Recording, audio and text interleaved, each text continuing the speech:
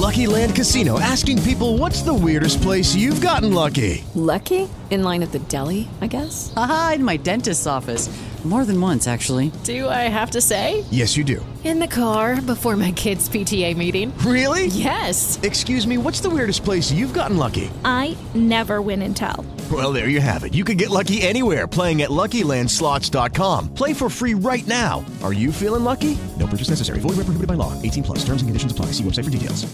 With Lucky Land Slots, you can get lucky just about anywhere. Dearly beloved, we are gathered here today to... Has anyone seen the bride and groom? Sorry, we're here. We were getting lucky in the limo and we lost track of time. No, Lucky Land Casino, with cash prizes that add up quicker than a guest registry. In that case, I pronounce you lucky. Play for free at LuckyLandSlots.com. Daily bonuses are waiting. No purchase necessary. Void where prohibited by law. 18 plus. Terms and conditions apply. See website for details. You don't encounter language games. You don't encounter you encounter what he calls empirical propositions. And we have to learn what they mean and try to figure out what the rules are.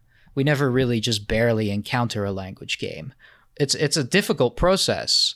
So when it's like, what kind of language game is Dugan playing? What kind of language game is the Depp Heard trial, right? Like, you have to look at the statements. You have to try to classify them. Objection. Yeah, I know. Overruled. So yeah, really, in the end, I guess to kind of conclude this a little bit, it's about what you think the world is. Because if you take Lyotard and accept his description here, then there has never actually been a real meta-narrative. Real meta-narratives were a result of a marriage between states and then state philosophy or knowledge, really, generally, not just philosophers, but scientists, whatever. The church, you could say. So it's a meta-narrative was always artificial, and what there's always been is language games. It's just that some language games were so dominant that we couldn't see that there was a world of language games underneath them. And the postmodern condition, especially with the dissolution of state authority because of capital, mainly, the dissolution of that shows that, you know, it's always been language games all along. Always has. Yeah.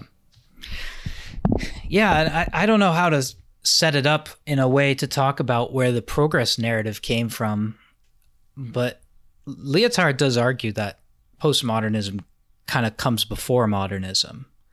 It's almost like postmodernism was the condition of modernism's possibility, and then modernism reached a certain level of development, and the cracks started to emerge in the sort of unifying narratives that are pulling in so many different things, right?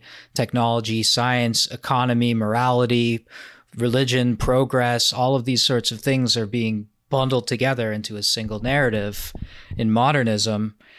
And then when you start to realize they don't work together very well, and you know, after major shocks, right? Like obviously World War II and the Shoah and all the emerging realizations on top of the student riots and on top of all these other major events, you know, we lose faith in the narrative. That's the sort of key moment, I guess, is losing faith in the grand narratives. We don't believe in them anymore.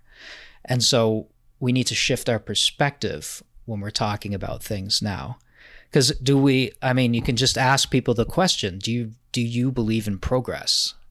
Is progress a thing? Do you believe that every tomorrow is better than every yesterday and we are on some kind of upward ramp towards something better?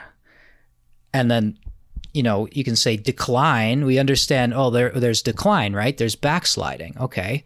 But that's understood in relation to progress. So there's two things. There's progress and there's decline. There's nothing in the middle. There's no just sheer play. There's no just direction for the sake of direction. There's either progress or they're positive or there's decline, negative. Do we believe in these two things anymore, progress and its derivatives, or is it something else? Is the world a kind of messier place than that? And especially in how important that narrative has been to the development of, again, so-called modern society, right?